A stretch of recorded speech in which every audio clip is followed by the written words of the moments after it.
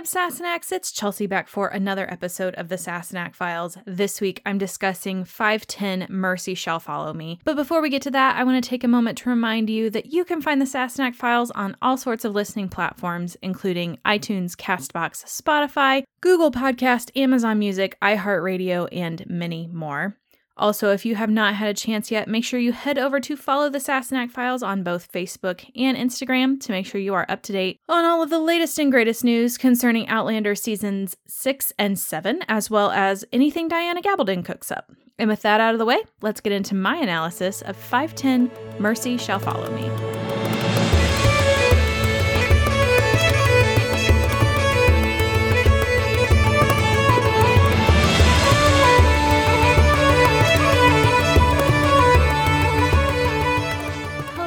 Lovelies, it is so wonderful to be back after a fantastic season 6. I hope you all enjoyed the newest season brought to you by Starz, and I hope you're not too depressed about Droughtlander. I'm trying not to let it get me down.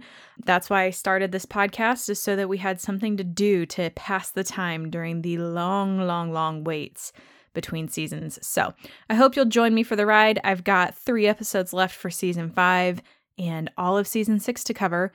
And, a few special episodes with some special guests along the way. So I hope you'll tune in. And now let's get to what we all came here to discuss today. Season 5, episode 10, Mercy Shall Follow Me. And holy smokes, what an episode to start back with. There are so many little nuanced things about this episode that I was like, oh, I need to talk about that. And oh, I need to talk about that. So let's get right into it. I think that the first thing that was super noticeable about this episode for me was the Bree-Claire dynamic. We haven't really had an episode that had some really good Bree and Claire scenes. I mean, we've had scenes here and there sprinkled throughout season 5, but this is the first one that we've got multiple Bree-Claire scenes in the same episode, which was kind of cool. And I really noticed, particularly in the scene on the beach, that not only are we seeing the mother-daughter bond that we all love about this show, and I've said it before, I'll say it again, I think that Sophie and Kat are phenomenal together, but we're also seeing this undercurrent start to be woven through the episode. There are tons of little themes and things going on that I'll make sure to point out along the way, but I really thought it was fascinating that they see these whales off the coast, and they're like, wow, we never saw any of that in our time. Like, whalers had pretty much hunted them almost to the edge of extinction by the end of the 19th century. So it's really interesting that we get these glimpses of this natural beauty to be played against this lurking danger. Because for all of season 5, and I'll be honest, I had to rewatch season 5 because obviously while season 6 was on, I wasn't watching a lot of Outlander and I just pushed the pause button on these podcasts. So I'm like, I gotta rewatch season 5. I gotta re-listen to my podcast. I gotta get back in the groove. So I was rewatching season 5, and the one thing that you notice really played out through the whole season is this intangible danger that kind of just lurks under the surface of the 18th century as a whole.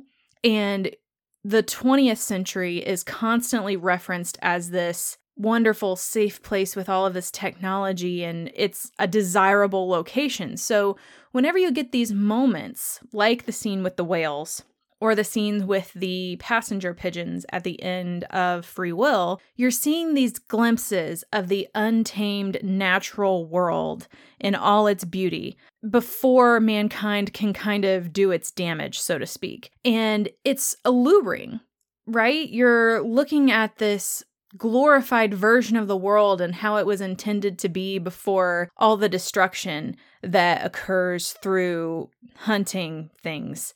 You've got that on the surface, but then you've got this deadly danger underneath. It's like a carnivorous flower, like, don't get too close.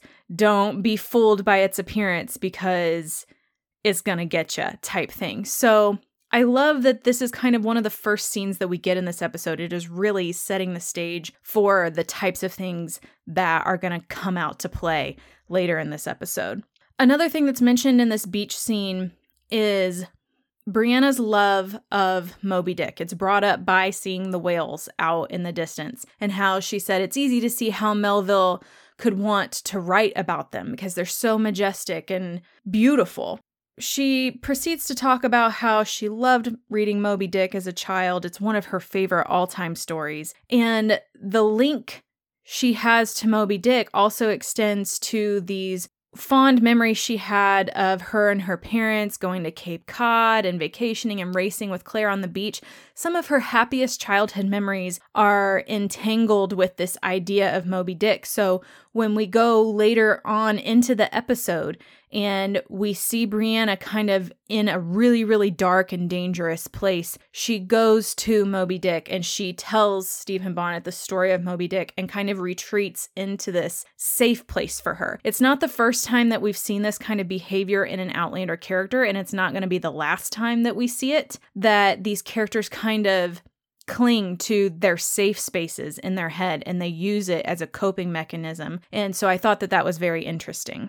So I think that the primary thing to discuss in this episode is Stephen Bonnet. One of the primary goals of this episode was to make Stephen Bonnet a more complex mystery of a character because he's really been the villain, black and white. He is a terrible person, and that doesn't change because of this episode, right? It doesn't nullify all of the bad things that he's done. It just adds dimension to an already terrible character. It's like what the episode Garrison Commander did to Blackjack Randall in season 1. It doesn't change the fact that he's an absolute monster. It just gives him depth, I guess. Whenever we really start to pick apart this episode, one of the key themes that runs throughout it, it's a through line, is what motivates people. And Brianna says, generally, it's one of 3 things: love, money, or revenge. Now, I do think that that's simplified quite a bit. I think that there are other motivating factors in this episode, but when you try to categorize, most of these characters have at least one of those motivating factors, if not multiple. So, Stephen Bonnet, what motivates him? She says to him, well, it's not love, because you don't hurt somebody that you love. And it's not revenge, because what on earth did I ever do to you? So it's got to be money, right? And he goes on to tell her that when she visited him in the jail and told him that he was the father of her child, that really affected him in a very strong way. And it gave him motivation to do better, to be better, to put his best foot forward. That is extremely interesting, and it also fills in a bunch of the blank space that we've had, like all the question marks that have been posed to us throughout this season, all the tiny little glimpses that we have had of Stephen Bonnet throughout season 5. We're like, what the hell? What is going on with this guy? So, he says, well, I thought about killing that guy. Normally I would, but I'm a father now, so I have to set a good example. So I just, took a knife to his eyes. It's fine. That kind of stuff. It's just super interesting because we're seeing Stephen Bonnet trying to reinvent himself. He's no longer just a simple smuggler. He's trying to create a reputation for himself, become a gentleman, acquire wealth. And what is the motivating factor behind all of that? It's a great question, and I still don't think we fully know at the end of this episode because he's bandying about all of these terms and all of these things that he's heard of, like, well, I've heard the term learn to love, and I think I could learn to love you. Don't you think you could learn to love me? He's a very naive character in a lot of ways, and I think what it boils down to is what he explains to Bree, that he didn't have a family growing up. It was just him looking out for himself. He was an orphan. He's basically been betrayed by everyone that he's ever come to even let himself have emotion towards. So naturally, he's kind of like closed that portion of himself off. That doesn't excuse the evil deeds that he does and like his reasons for doing that. but I think it goes a long way to explain why he's taken the actions that he has in this particular episode and in this season, as far as wanting to be involved in his son's life, wanting to do better for himself. However, I think that it would be oversimplifying things to say that that is his only motivation, because let's face it, it's not his only motivation. He wants River Run. He wants that money, and he can say that he's doing it for his son, but we all know that that's really not true. And I think that this episode does a good job of, like I said, adding dimension to his character, but at the same time, it's really hard to sit there as a viewer and listen to the other side of the story when you know all of these terrible things that he has subjected all of our lovely main characters to. It's really just, ugh. It just hurts sitting there listening to it. The miraculous thing, honestly, about this entire episode is that Ed Speleers finds a way to be compelling and to tell Stephen Bonnet's story to us in a way that hooks us and makes us sit on the edge of our seats, watches this evil man cry about this nightmare, this recurring nightmare that he has, and this deadly fear of drowning and nobody coming to save him. You almost feel bad for him. And that makes me question what is wrong with me. When I say that I felt bad for Stephen Bonnet, I'm just like, oh my God, what is your problem, woman? Like, he's terrible. How could you feel bad for him? But I think that just goes to show that there are two sides to every story. It shows that people can be empathetic and have mercy without forgiving and forgetting. And I think that's what we learn from Brianna in this week's episode, is that you can have mercy for someone, but that doesn't mean that you have to forgive them. A major theme in this week's episode is kind of an underlying, I don't know if it's necessarily what you would call a theme, but it's definitely a parallel that's being drawn, is Beauty and the Beast. And I wrote in my notes, well, it's definitely a much more twisted version of Beauty and the Beast, especially when they're sitting at that meal and they're all dressed up and Stephen Bonnet's eating with his elbows on the table and kind of just shoveling food in and asking her, well, is this not how refined people would do it? And why don't you show me? Things like that. Really relying on Brianna to show him the ropes, I guess. And so I really saw that story parallel in Mercy Shall Follow Me. I just thought it was so interesting that at the end of the day, I think Stephen Bonnet's first inclination is to try to get Brianna on board, because he knows, even if we're looking at this completely as a calculated maneuver and taking emotion out of it, he knows that if he has Brianna on his side, it makes things 10 times easier. Obviously, us as a completely emotionally mature individual watching as an audience, we know that's never in a million years going to happen. Brianna is never going to be okay with leaving Roger, taking her son, and going and living with Stephen Bonnet and quote unquote learning to love him.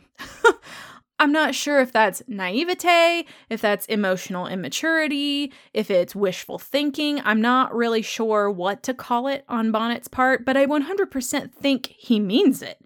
That's the disturbing part of it all, is that I 100% think that he has no clue why Brianna has something to hold against him. He doesn't think that he did anything wrong.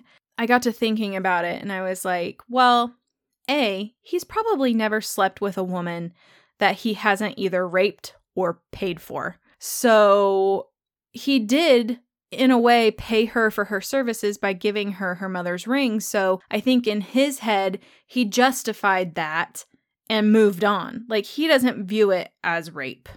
I think that's just kind of how screwed up he is as a character, that he doesn't think he did anything wrong and he's moved on. He doesn't even like classify it in his head as something that anybody could potentially hold against him. It's just like disturbing on so many levels. I could spend hours talking about it, honestly. And then the scene at dinner when he's talking about their son, Jeremiah, and Brianna's like, you know his name. She's wondering how on earth he learned Jemmy's name. I think she's seriously miscalculated how well connected Bonnet is. We know as viewers that he certainly has connections higher up in the businessmen and landowners of North Carolina. He knows things, but what people are unaware of, especially the Frasers, is that Bonnet is in with Forbes.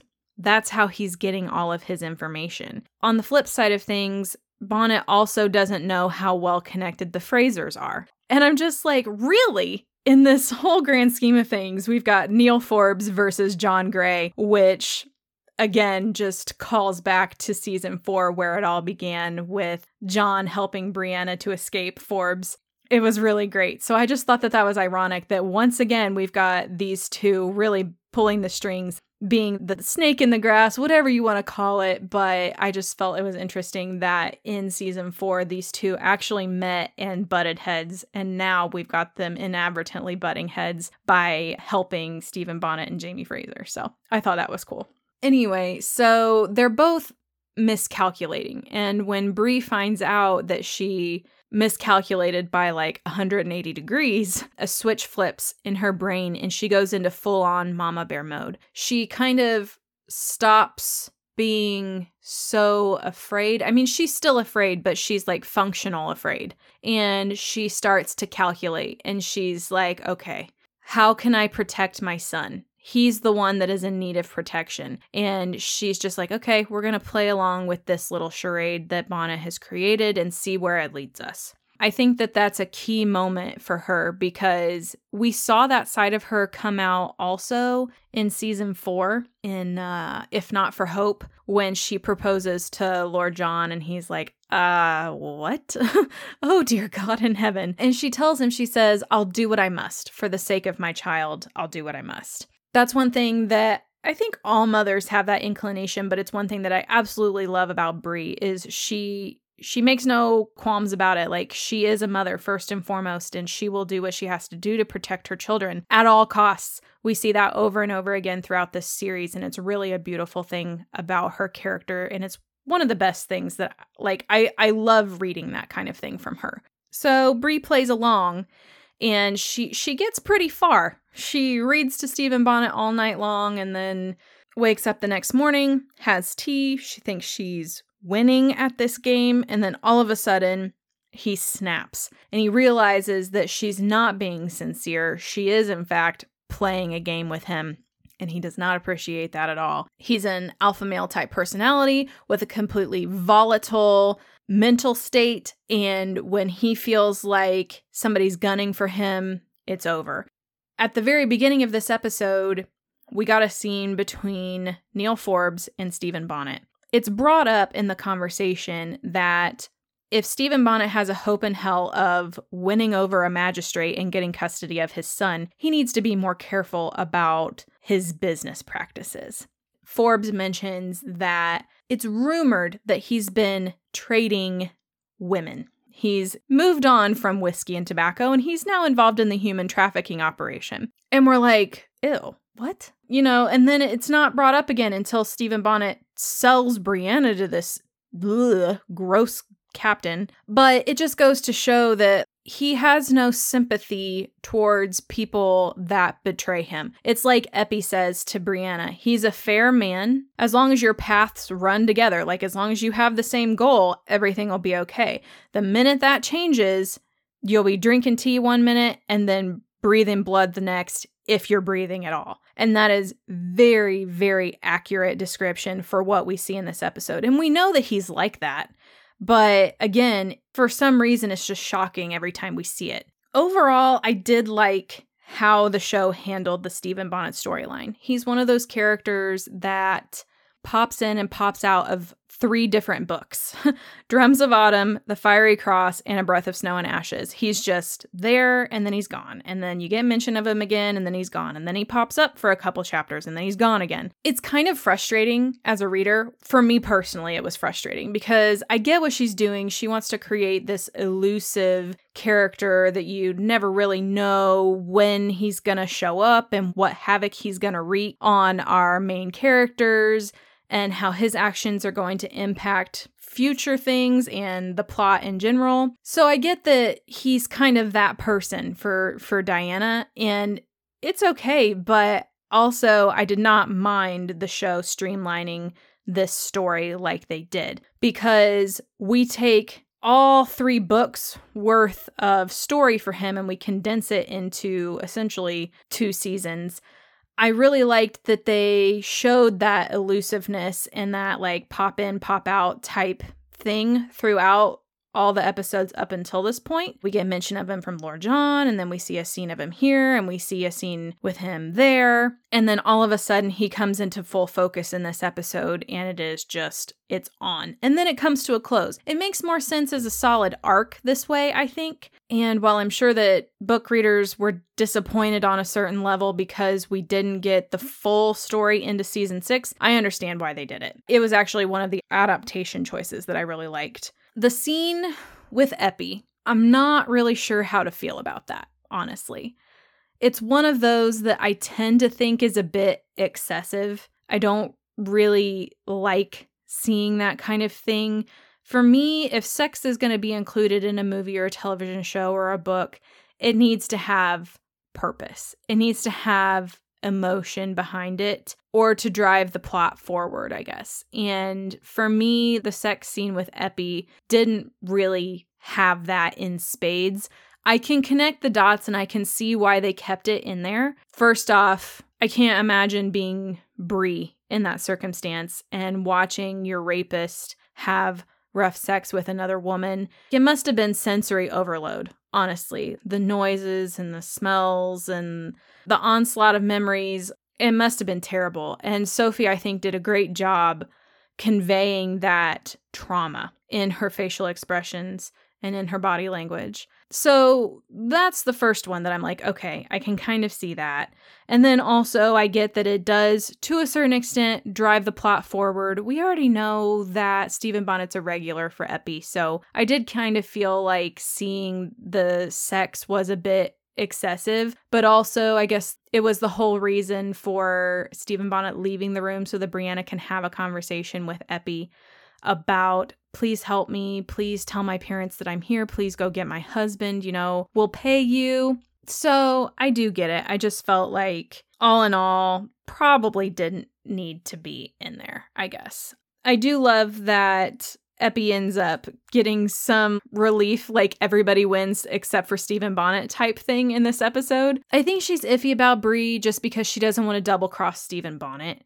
And then when Claire comes in, not even knowing who she is and the information that she has and is willing to help her, I think that just goes to show that like Brianna comes from a good family and she wants to help if she can. And that these people were willing to help her out of the kindness of their hearts without any repayment of any sort. It really is just, it's good. Like I liked seeing that come full circle. The final scene on the beach with the Frasers after Stephen Bonnet is captured is gold, in my opinion. Not only because we get the satisfaction of seeing the Frasers stand over Stephen Bonnet and triumph on the day. That in and of itself is great. I love seeing them come out on top, even if it's just like for a wee moment, because then it all goes south again in the next couple of episodes. It was still good to see. But what was really great about that scene for me personally was all the references to previous episodes, because we get this fantastic quote from Jamie. He throws the flask at Stephen Bonnet and says, "Have a drop for your soul," and then kneels in front of him and says, "Whatever happens, I can promise you the last face you see will not be that of a friend." It's just referencing America the Beautiful when all this mess started because Jamie was visiting Hayes, and that's where we first met Stephen Bonnet. It really was fantastic for me as a show watcher and a fan to get that satisfaction of that viewership memory, that almost like reference library that this show has at this point, where they can just go in and be like, I think I want to reference season 2 today. It's really, I don't know, it just gives me some sort of satisfaction, I guess, to be like, hey, I know that line. Where's that from? Oh yeah, that's from season 4. I guess that's one of the best parts about having a long-running television show is that eventually you do get to the point where you're referencing your own story. You're not having to make things up anymore, and I think that's really cool. So you've got Stephen Bonnet, but the other half of the dynamically gross duo is Neil Forbes, another character that kind of came into the show in season 4. He was very, very pissy that he did not get to marry Brianna. And you kind of see that he's just been stewing on this for a long time, and he feels like he was done dirty. So when you look at his motivation, it's pretty clear, black and white. Revenge is his motivation, but also money. I think that those are pretty closely intertwined with Neil Forbes. He's just basically, he, in his mind, is getting what he's entitled to, what he should have had from the very beginning. And so when you get this scene between Forbes and Jocasta, it's a very interesting dynamic because on the outside, he's putting on like a polite professional front, but as soon as everybody leaves that has sight, he kind of just sinks into his true demeanor, and he's slouching in the couch, throwing his arm over the back, checking out all the paintings and the furniture in the room, scoping out what he wants as his cut of Stephen Bonnet's booty, basically. And then as soon as Jocasta says, oh, well, the reason I brought you here is because I've decided that I want to give my family some of my money and wealth because, you know, can't take it with me. That's when he loses his shit. Like slowly but surely, you just see the degradation of his calm, cool, and collected demeanor. She's given away 100 pounds here, 50 pounds there, and then all of a sudden she gives Roger and Bree 1,000 pounds. And he's like, "You are not gonna give away my money." And she's like, "Excuse me, your money?" And it all just goes south in a hurry. I can't believe he tried to kill Jocasta, though. That was interesting.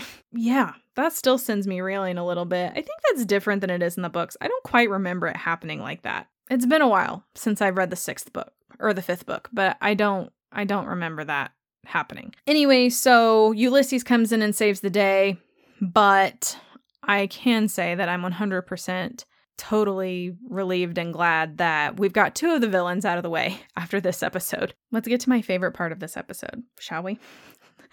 Jamie and Roger. Jamie and Roger. Oh my God. I love Jamie and Roger together. They're such a dynamic duo, and we've waited so damn long, guys. So long to have Jamie like Roger. I think the last episode, Monsters and Heroes, was a real mending of fences, building of bridges, whatever you want to call it.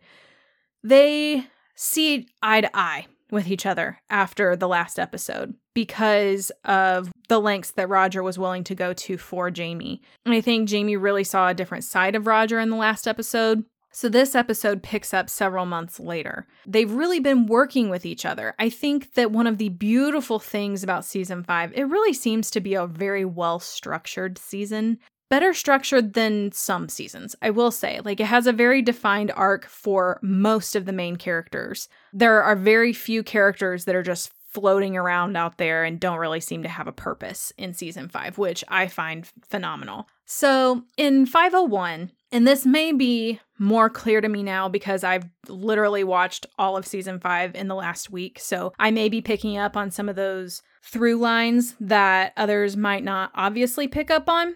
But when we start out in the Fiery Cross, 501, Jamie is very much holding on to the grudge that he has against Roger for taking so long to come back to Brianna and not being sure from the very start that he wanted to accept Jimmy as his son. Jamie holds a lot against Roger for those actions. And it takes most of the season to get past that. There are a lot of things about Roger that Jamie doesn't like. I think primarily it's just the fact that he's the man that's pursuing Jamie's daughter, but that's just me. That's probably just me. I know that there's a lot more to it. But in 501, Jamie and Claire have the discussion before the wedding where they're talking about how unprepared Roger is for life in the 18th century. And Claire says, lucky for him, he has you to teach him. I really just felt like the light clicked on for me watching this episode, because in season 5, that's what we've been seeing. We viewed it much like Jamie is being bitter or being mean or not. He just doesn't like Roger. But in reality, he's teaching Roger very vital lessons that he's going to need to know for life in the 18th century. In a lot of respects, Jamie is probably the best teacher for Roger, whether it's military strategy or how to deal with other men or how to fight or how to provide for his family. These are all things that Jamie is teaching Roger. And so while it's not as obvious in a lot of other episodes like The Company We Keep or The Ballad of Roger Mack, I think it's very obvious in this episode. And one of the things that I'm so sad that it got cut, but it's in the deleted scenes and it's probably on YouTube if you want to go check it out and you haven't seen it yet. There was a scene that was filmed between Jamie and Roger where they have this mock sword fight when Roger's testing out this sword that Jamie's going to buy him. And it really goes to show like how much Roger has improved in that particular skill. In the Fiery Cross, when they were doing the oath taking, we saw this talent emerge for Roger, I guess you could call it, or habit, one or the other, where he can watch something happen and then mimic it very quickly. Like it's almost an instantaneous recall type thing. And this is something that was brought up in the season premiere. And then we see it come back around in this episode a little bit, because if you watch closely, you see Roger mimicking Jamie's behaviors. One particular instance where this is the most obvious is in the shed after the fight sequence. Jamie kneels in front of this sailor. His name's Duff. I don't think it's ever like mentioned in the show, but in the script, his name's Duff. Jamie kneels in front of him and takes out a knife and says, answer the question, and like threatens him really menacingly. And then later on in the episode, when they corner Philip Wiley and he's not wanting to be 100% truthful with them, Jamie pulls his knife out of his pocket and Roger takes it and completely like mimics Jamie's sinister. But it's just funny because it's like Jamie gave Roger the tamed down version to practice on. It reminded me so much, and you guys are probably going to laugh at me, but it reminded me so much of in The Lost World, like the second Jurassic Park movie, at the very end where the T-Rex bites the guy and like drags him back and then lets the baby pounce on him. That's what this reminded me of, and I just lost it. But it's also so cute, right? Because it's like Roger's learning. He's learning how to be a man in this century, like be a man of blood when he needs to be, so that by the time we get to the end of this episode, we really just see such improvement in Roger. It's like a full arc. I felt like the scene actually in the shed before the fight was phenomenal between Jamie and Roger, because Roger steps up and he says, when Bonnet shows up, I want to be the one to kill him. I think Roger thought Jamie was going to object, so he just pushes forward and says, look, I get that she's your daughter, but she's my wife, and I'm trying to protect my wife and my son, and, you know, this is my right. And Jamie just looks at him and says, okay, whenever you get the chance, don't hesitate. And then the best part of it all is when Jamie says, and if you fall, Roger Mack, I will avenge you. And Roger turns to him and says, and if you should fall, I'll avenge you. A bargain, is it? And Jamie says, a rare bargain indeed. Which I just it's very fitting given that whole conversation because they've just got done discussing the fact that Bonnet's men are not loyal enough to him to avenge his death. Roger puts it as they sail with him like they eat scorpion fish, only when they're hungry and have no other options. So there's no true loyalty there. It's really about survival. So then to hear Roger and Jaime discussing that they'll avenge the other if they should fall really shows that bond and loyalty that we've been looking for in these two. We get the scene, the actual fight scene, and yet again, it's one of those moments where Jaime's really taken Roger under his wing and he's just proudly watching Roger pummel this guy with a barrel before Jaime whacks him in the back of the head with a oar. And Roger's like, what the hell took you so long? And Jaime is like, well, you were doing such a great job. I didn't think you needed any help. Jaime's just like patting himself on the back a little bit, which I find amusing. But to see that this is kind of like Jaime stops Ian from interfering in that moment. Jaime's really starting to have some confidence in Roger's ability to defend himself and to defend Brianna. And I think this is kind of like the final hurdle for Roger to jump over so that when we get to the end of this episode, when Roger goes full tilt towards Stephen Bonnet, Jaime just stands there and is like, that's my boy. You know, he gives him that proud look. Jaime loves seeing Roger take his place as the man of the family in that respect. I think that's the moment that Roger really becomes Jaime's right-hand man and takes on that persona that he was meant to have much earlier in the series. I love that Jaime held up their end of the bargain and was like, okay, yeah, you go get him and kick the shit out of him for me, please. It was fantastic. I really just, from start to finish, loved Jaime and Roger in this episode, period.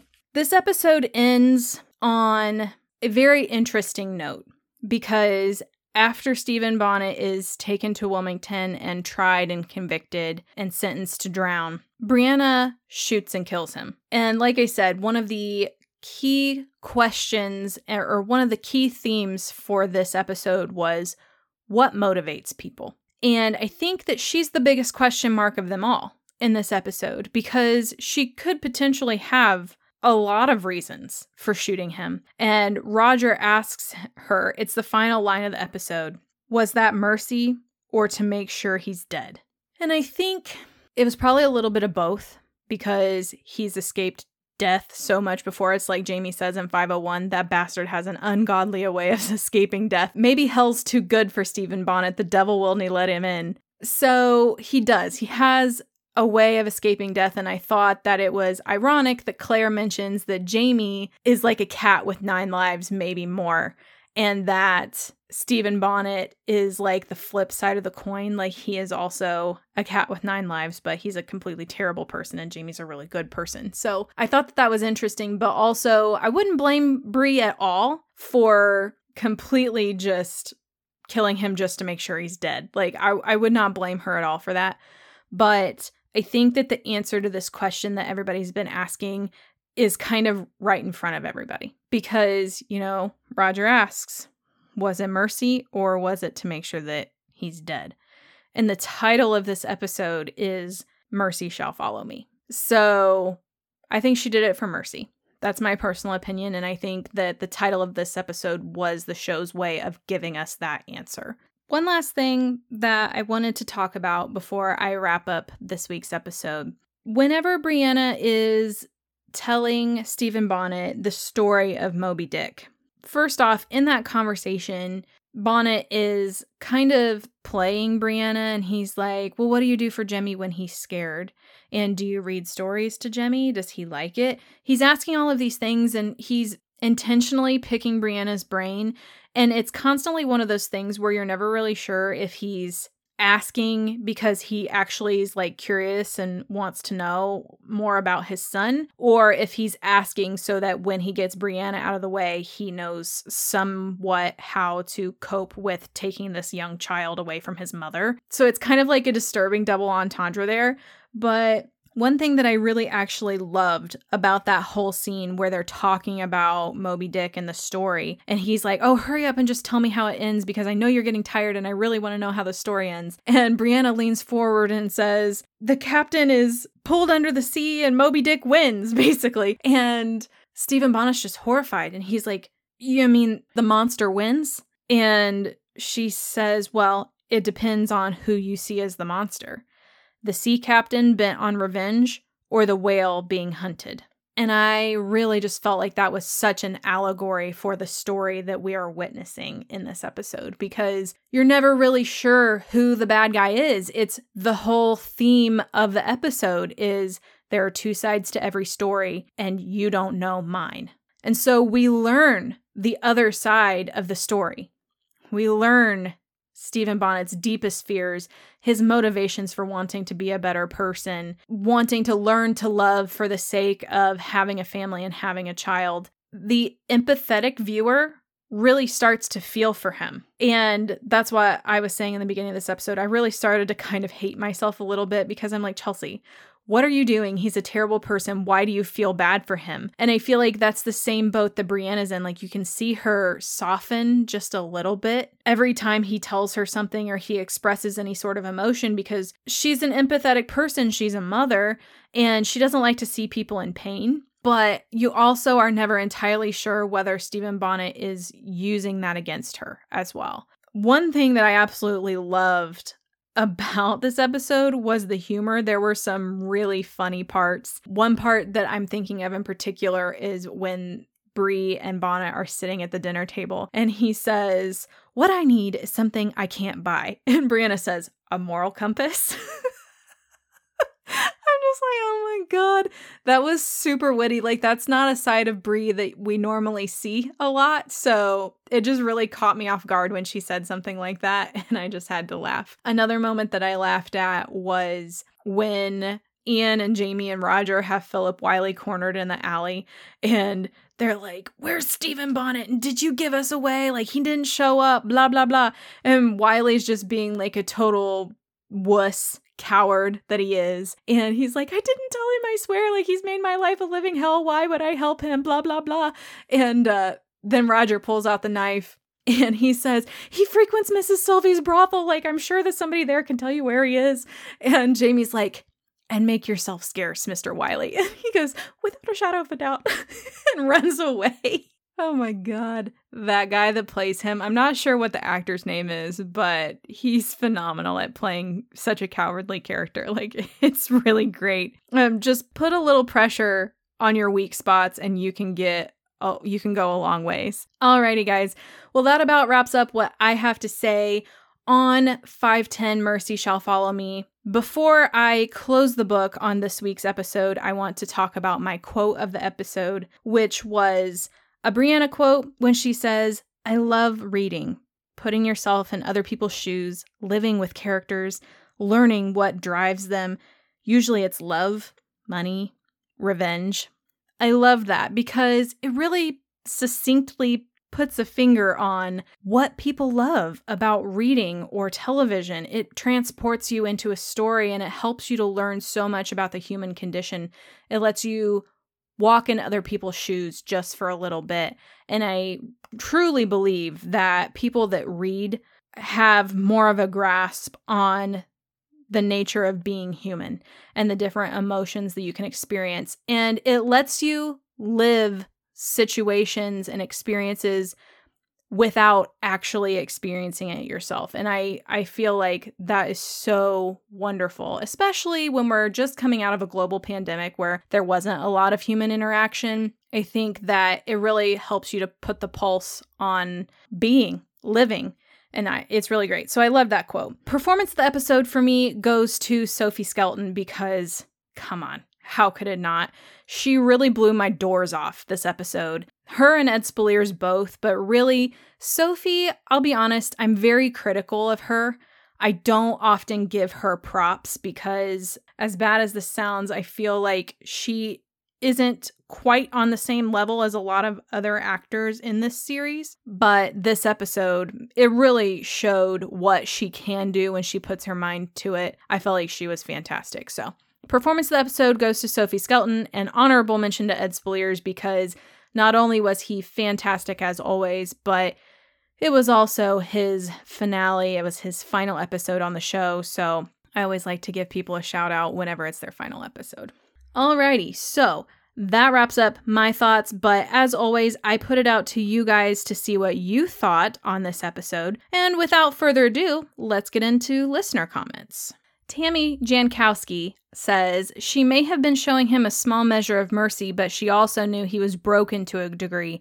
He would never change and never give her peace. I suspect it was also ending it for her so that she could truly begin to fully heal and move forward. I think it was complicated, even for Bree. Yeah, I would 100% agree, Tammy. I don't think that anyone can make that decision lightly, especially if you're an empathetic person by nature. Making the decision to take someone's life is complicated inherently. And if it's not complicated, then you got bigger problems. But I do think that for the most part, it was mercy. She didn't want to see someone die via their deepest, darkest fear. That's awful. And so even if they have done completely terrible things to you, you still don't want to see them suffer. I feel like that's just being human.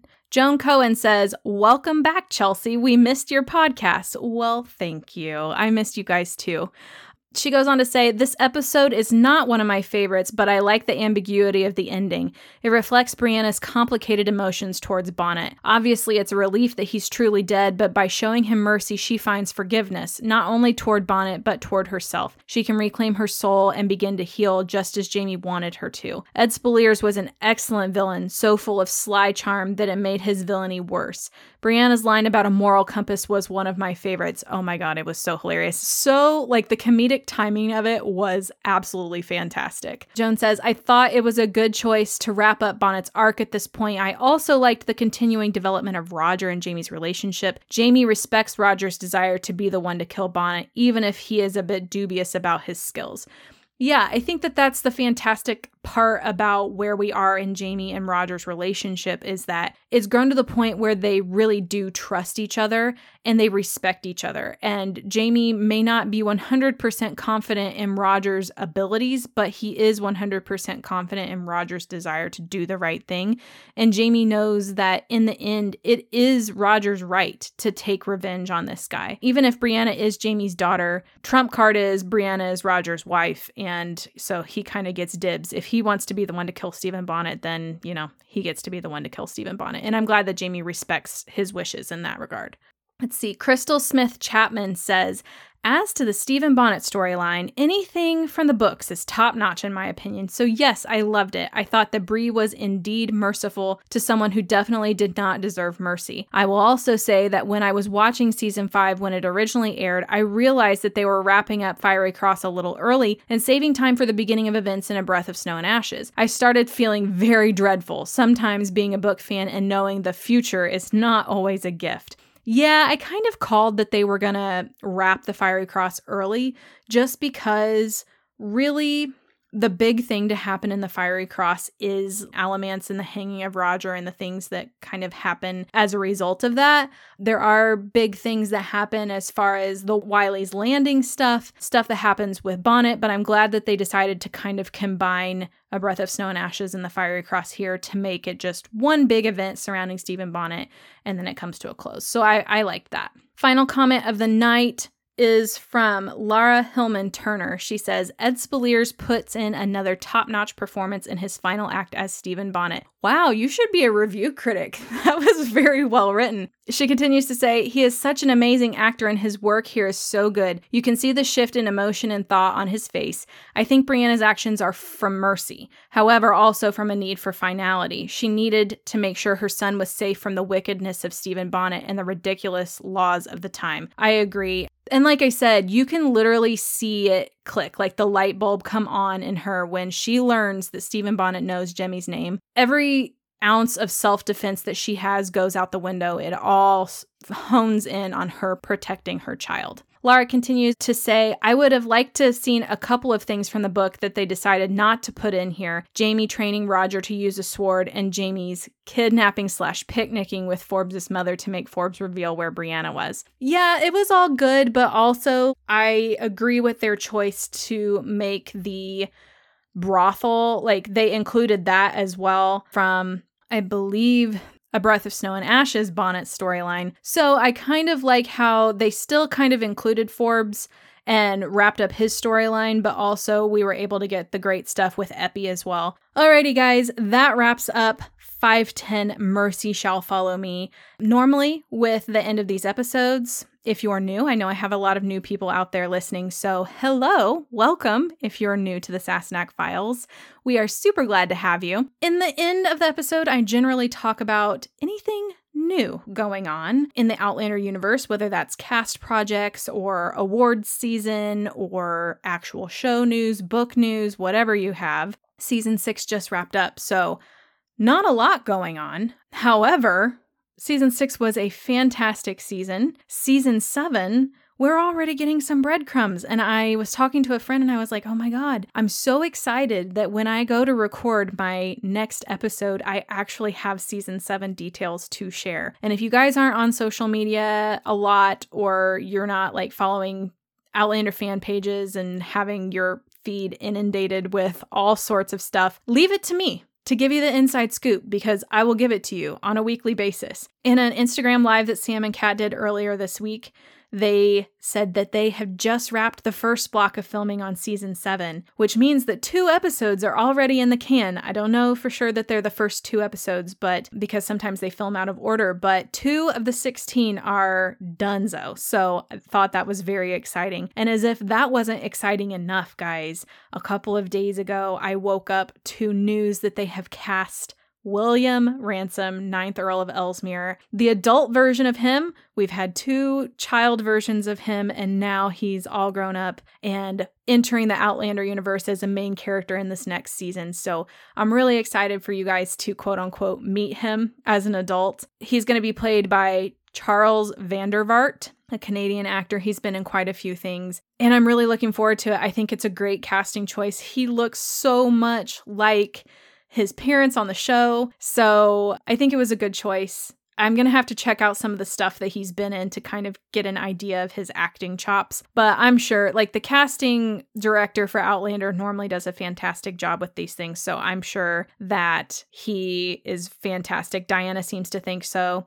She said that she's already seen dailies of scenes that he's done and is very happy with them. She thinks he was a fantastic choice. And we're rolling, guys. We're rolling on Season 7. Hopefully Droughtlander isn't too long. Fingers crossed. I'm thinking it's going to be anywhere from 9 months to a year. I don't think it'll be much more than a year.